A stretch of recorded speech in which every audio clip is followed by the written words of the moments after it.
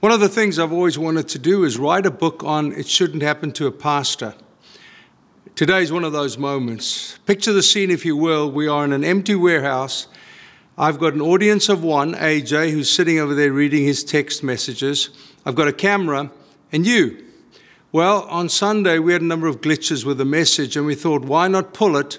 But the context and the beauty of the verses just require us to do it afresh. So here I am, cold Thursday afternoon in a warehouse, and you, our dear friend, listening to it, watching it online. This has been a remarkable book, 1 John. The more we're spending time in it, the more we realize the incredible love that John the Apostle had for those who were his readers, hearers. We've learned from the Gospel Coalition, from Tim Mackey, it's probably a poetic sermon rather than a letter. But in my mind's eye, I see this old man bent over, probably his sight not as good as it should be, his hearing not as good as it should be, and really talking. And I wonder if there was a scribe scrambling to keep up with all of John's musings.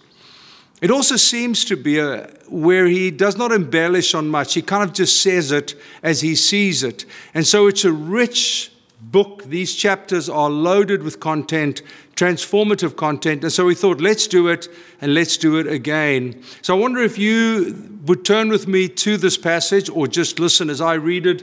It is 1 John, it is the second chapter, and it is from verse 15 onwards. John writes, do not love the world. Do not love the world or the things in the world. If anyone loves the world, the love of the Father is not in him. That's the kind of thing I'm talking about. He just shoots from the hip. He's not trying to be PC. He's not trying to be sensitive to everyone's feelings. He just says, if you love the world, the love of the Father ain't in you. Pretty hardcore. For all that is in the world, the desires of the flesh, the desires of the eyes, and the pride of life. These three things, the desires of the flesh, the desires of the eyes, and the pride of life, is not from the Father, but is from the world, the cosmos, the world systems. And the world is passing away along with its desires. Don't invest yourself, John says, in that which is so temporary, it will just disappear. Rather, he goes on to say, invest yourself. Whoever does the will of God abides forever. Do not love, abide in the will of God forever. The one will pass away. The one is temporary. It offers a short-term satisfaction, a kind of a part-time love. The other is this great eternal set of implications as we walk in the will of God. So our theme has been legacy matters, and we're drilling down today a little bit on evil matters. Now this is a remarkable passage, and I want to jump into one of the wondrous apocalyptic writings of the Scriptures, the book of Revelation, right at the end of the text, one that John wrote, presumably the same dude. And we read this rather interesting kind of mystical account, almost like the Lord of the Rings. And the great sign appeared in heaven, a woman clothed with the sun and the moon under her feet, and her head the crown of 12 stars. And she was pregnant, was crying out in birth pangs. I'm going to run forward just a tad. It said, and there appeared in heaven a great red dragon. Now we know the dragon is one of the pictures of the enemy, the Satan, the adversary, the liar, the father of lies, the devil. And his tail swept down a third of the stars of the heaven and cast them on the earth. What on earth are we reading? And the dragon stood before the woman who was about to give birth. Picture, if you will, the woman is about to go into labor. She's about to produce a child, and the dragon is waiting eagerly to catch up the child and to destroy the child, so that when she bore her child, he might devour it. She gave birth to a male child who is to rule all the nations with a rod of iron, but her child was caught up to God and to his throne, and the woman fled into the wilderness. And she has a place prepared by God in which she is to be nourished for these number of days. Now, it's interesting. Theologians say, some say, well, the woman is Mary, Catholics particularly. Others say, no, it's Israel. Others, again, the church. You take your pick. What seems to be universal is that the child is Jesus, and the dragon is our adversary.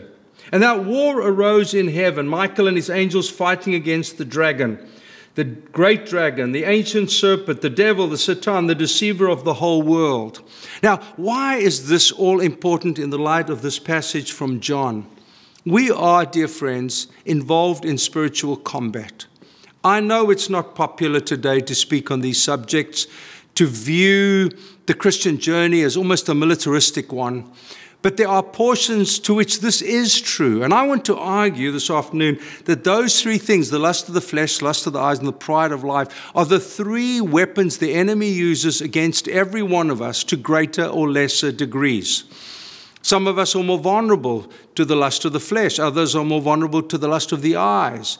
And again, others, the pride of life. But the picture, this apocryphal picture, is the dragon at war with Michael. Michael is fighting with all the other angels, fighting on our behalf. It is a massive spiritual combat. And I heard a loud voice in heaven, "Now the salvation and the power and the kingdom of our God and the authority of his Christ has come for the accuser of the brothers." They've come to defeat the accuser, the adversary, the liar, the devil, the serpent, the dragon,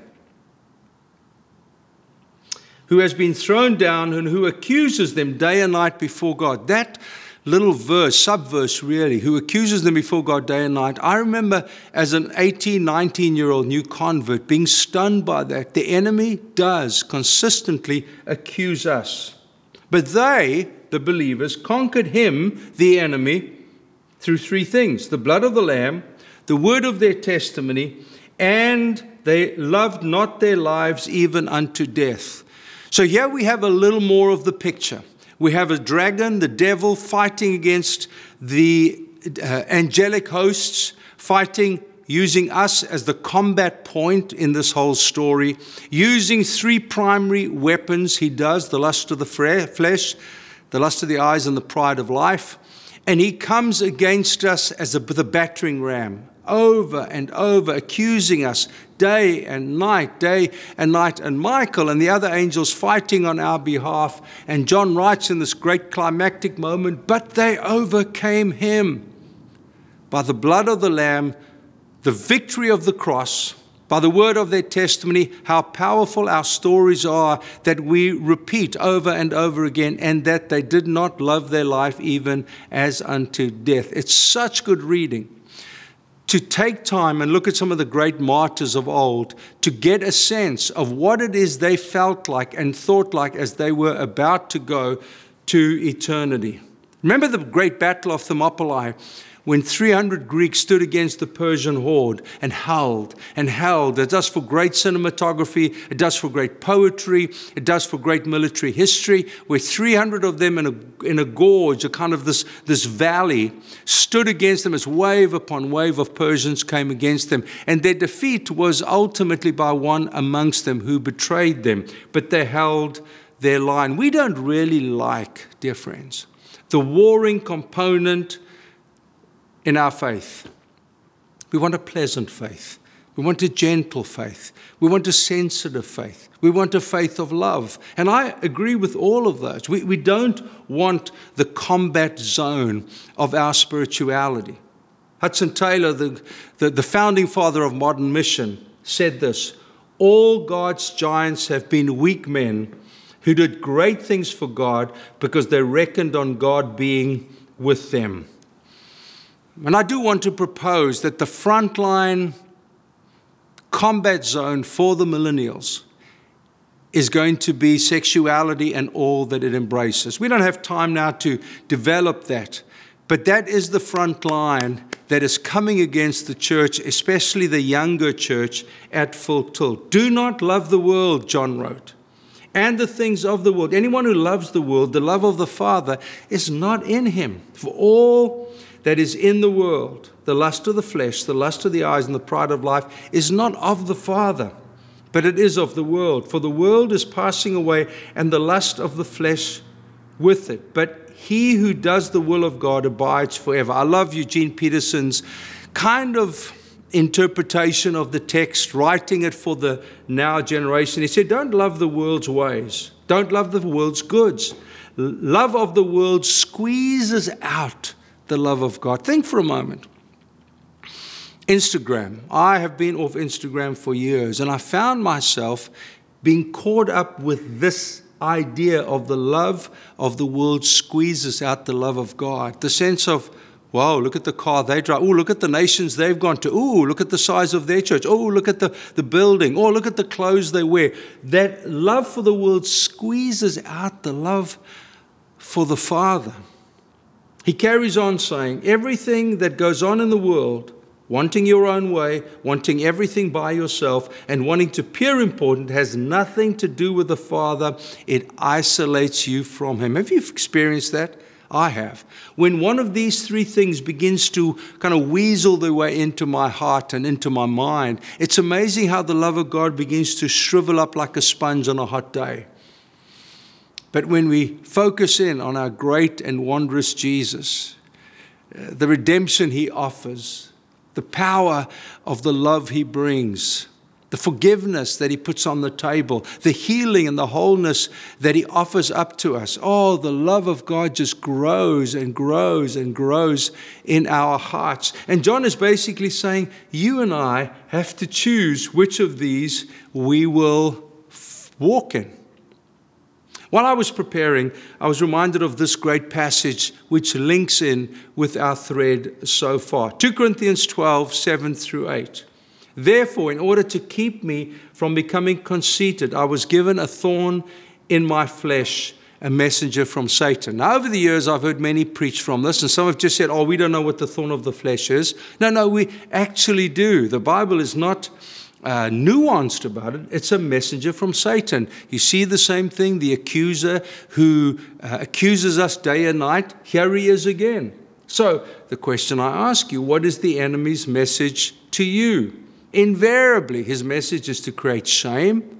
Can't believe you did it. Guilt. I feel really ongoingly dreadful about doing it, and I can't find freedom. Disqualification. You will never amount to anything. What they said about you when you were a kid, that's definitely your defining future. Or unforgivability. There's no way God will forgive that sin. Do you see how the persistence of the messenger of Satan is sent to torment me? 3 times. 3 times I pleaded with the Lord to take it away from me. But He said to me, my grace is sufficient for you. For my power is made perfect in weakness. Therefore I will boast all the more gladly about my weakness, so that Christ's power may rest on me. My dear friends, we can sometimes feel overwhelmed by trying to deal with the lust of the flesh and the lust of the eyes and the pride of life, and it all feels way too much. But here Paul gives us this very simple injunction. My grace is sufficient for you. It doesn't matter how the enemy comes to torment you, to call you, to require you, to declare your unforgivability. The simple statement, your grace is sufficient for me. In fact, Paul says it another way in 2 Timothy 3:1. There will be terrible times in the last days where people will become lovers of themselves, lovers of money, lovers of pleasure, boastful, proud, abusive, disobedient to their parents, ungrateful, unholy, without love, unforgiving, slanderous, without self-control, brutal, not lovers of good, but lovers of pleasure rather than lovers of God. Now, folks, that feels overwhelming. But the great understanding of this passage and how we can rise above lovers of the flesh, lovers of what we see, desire, covet, and the pride of life is grace. Now, over the years, I've pontificated on grace. I've looked at my own life. I've looked at the churches I've led. I've looked at how grace has impacted different people at different times. And essentially, I've come up with 3 very simple phrases that describe grace and its exquisite beauty. It is a beautiful word.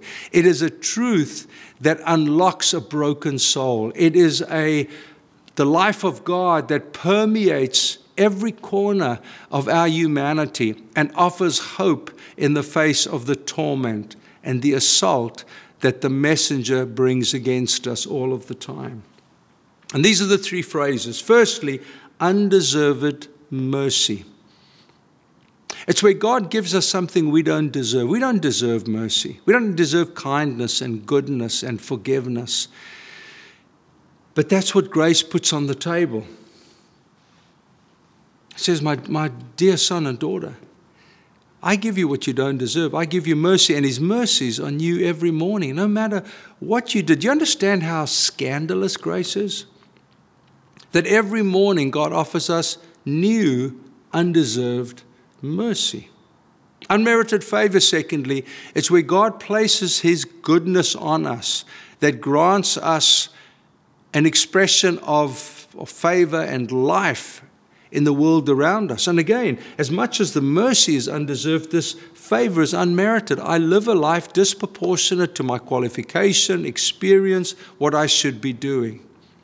And then thirdly, not only is it mercy and favor, but it is sovereign power, where God gives me the power to be able to fight and resist the tormentor, the accuser, the liar. I love this verse in Titus. Titus is also one of those short little books that Paul wrote to a dear friend, a fellow colleague, and a workman for the kingdom. And he said, "For the grace of God has appeared." The grace of God has appeared. That implies it's a person. It's not a thing. It's not a principle or a collection of definitions.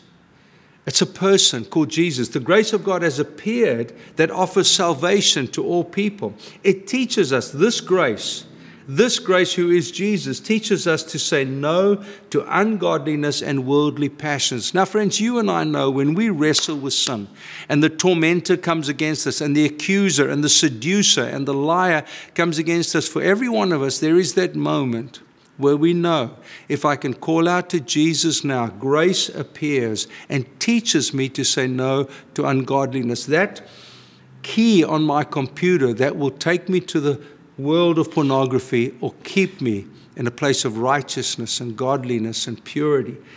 That's what happens here. This grace, Jesus teaches us to say no to ungodliness and to worldly passions. Isn't that a message of hope? Isn't that a message of promise?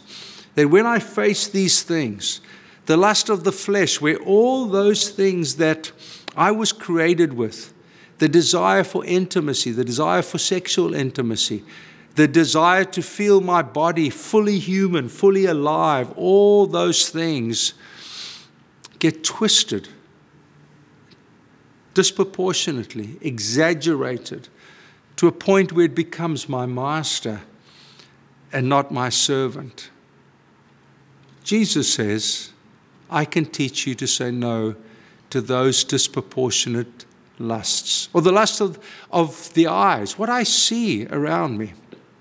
I had coffee this morning at a local coffee shop, and once again I was just stunned by how many young girls, particularly, walk around filled with all sorts of things that they hope will make them look more beautiful, because someone has told them, the lust of the eyes, you will be more beautiful, you will look more appealing because of those things. Now, I'm not here to cast judgment as to whether that is morally good or bad. What I'm here to expose is the lusts of the eyes, something that drives me that's not God-given goodness, God-given purity. I'm not against people having those things, of course, but my appeal is that we are not held captive to the things we see that drive us to a must-have, where I will run up my credit card so I have the latest jacket or the newest boots or the latest purse or the newest computer or iPhone. It just loses sync because the lust of the eyes, I must have, begins to hold me captive. Get it? No matter the cost. But here, Paul says, Jesus, who is grace, teaches me to say no to ungodliness. I love it. Every time there is an excess where the enemy takes us out here, there is invariably the God-authored other. And I'm just so curious by the heartbeat of minimalism. Now, you don't have to go all the way out there. Meryl and I certainly are not. But we're not held captive to always getting the latest. Between you and me, I drive an old Passat. It's kind of embarrassing, actually. And everything inside of me wants a fancy car, and I'll get something cool. I know I will. But it's been a good lesson for me to overcome the things that drive me. Well, I should have this kind of car, or I should present myself in this kind of way. No, the grace of God, Jesus, teaches me to say no to ungodliness and find my identity. It's not the car I drive or the clothes I wear or the house that I live in, but it's Jesus who teaches me to say no to ungodliness and worldly passions. John Wesley defines grace, the great founder of Methodism. What a remarkable man. And he defined grace as God's bounty or favor, his free, undeserved favor. Man having no claim to the least of his mercies, it was free grace that formed man of the dust of the ground and breathed into him a living soul. The book of Discipline says it this way: it's the undeserved, unmerited, and loving action of God in human existence through the ever-present Holy Spirit. Grace pervades all of creation and is universally present. The grace of God is his presence to create, to heal, to forgive, to reconcile, and to transform the human heart, communities, and the entire creation. I love these quotes. So we've looked at Revelation 12 and the war that we're in, and the dragon who tried to destroy the child but could not. We've grown to understand that there is this spiritual combat happening, and the weapons of defense that we have are the blood of the Lamb and the word of our testimony, and we did not love our life even as unto death. We've seen the power of grace, because grace is Jesus who brought salvation to all the world, teaching us to say no to ungodliness, merit and favor and power available to us so that we are not held captive, bondage to the enemy's fiery darts of the lust of the flesh, the lust of the eyes, and the pride of life. Dallas Willard said, grace is God acting in our lives to accomplish what we cannot accomplish on our own. I want to just build on grace a little, and we will land shortly. Much of what we do in life is based on our natural skills, personality, and abilities. It's what we can do, whether we're a Christian or not a Christian. I might be able to be a soccer player or a dancer or an accountant, because that's my personality, my skills, and my abilities.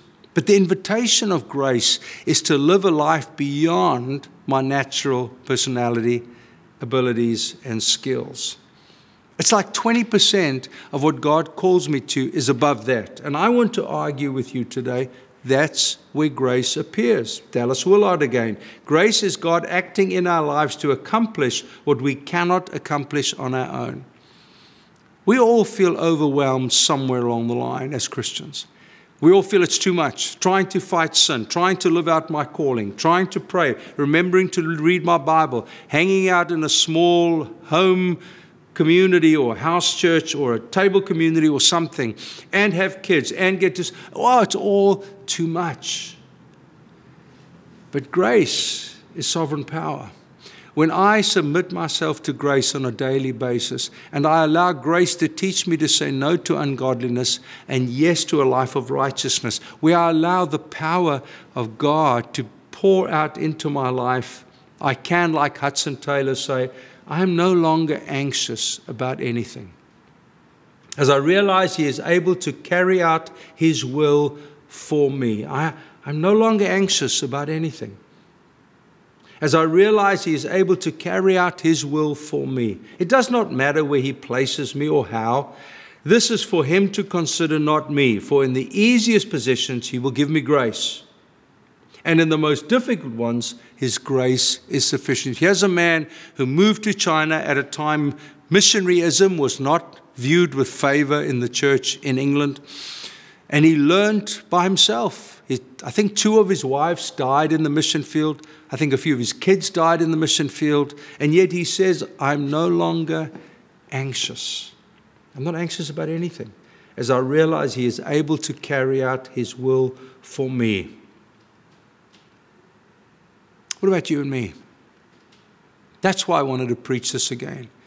It might not be as good as if we had all the people in the room and I'm feeding off them and listening and being sensitive to them. It may feel a little more cold and systematic, but I want this truth to go out, that there is hope against the lust of the flesh, my natural passions exaggerated by the enemy, the lust of the eyes, I want, materialism holds me captive. The pride of life, I boastfully put myself first above all other things, all other people. Man, I love the church when she lives for the benefit of others. Those beautiful God lovers, Mother Teresa, who live for the benefit of others. We can't do that in our natural humanity. We're way too weak and fragile. But when grace appeared, Jesus, He teaches me to say no to ungodliness. And I begin to live a life not driven by the pride of life. I am the center of my universe. Charles Taylor speaks of expressive individualism. No. I live for the benefit of others. I bow a humble knee to the well-being of others, preferring them above myself. The ultimate love and the ultimate impact of the gospel that Jesus has given to us. Let me land. So, let's acknowledge that we are at war. What does your enemy look like? Mine. What is the message he uses against us? I want to ask you to write them down. Make it clear to yourself. It will impact your reading of the scriptures, your prayer, the way you connect with people, and the way you fight him with the blood of the Lamb and the word of your testimony, and that you do not love your life as even unto death. And then, once you acknowledge that we're at war and you know the message he comes at you with, how do you counter his schemes? What is this biblical essence like for you to fight the enemy?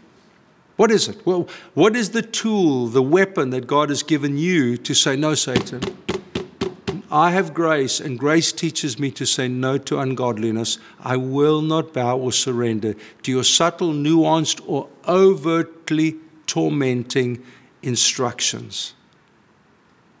And this, dear friends, is my prayer for you. God bless you. Thank you for sharing this moment with me. Thanks for letting us go back to the text and open it up. We'll see you soon. God bless you.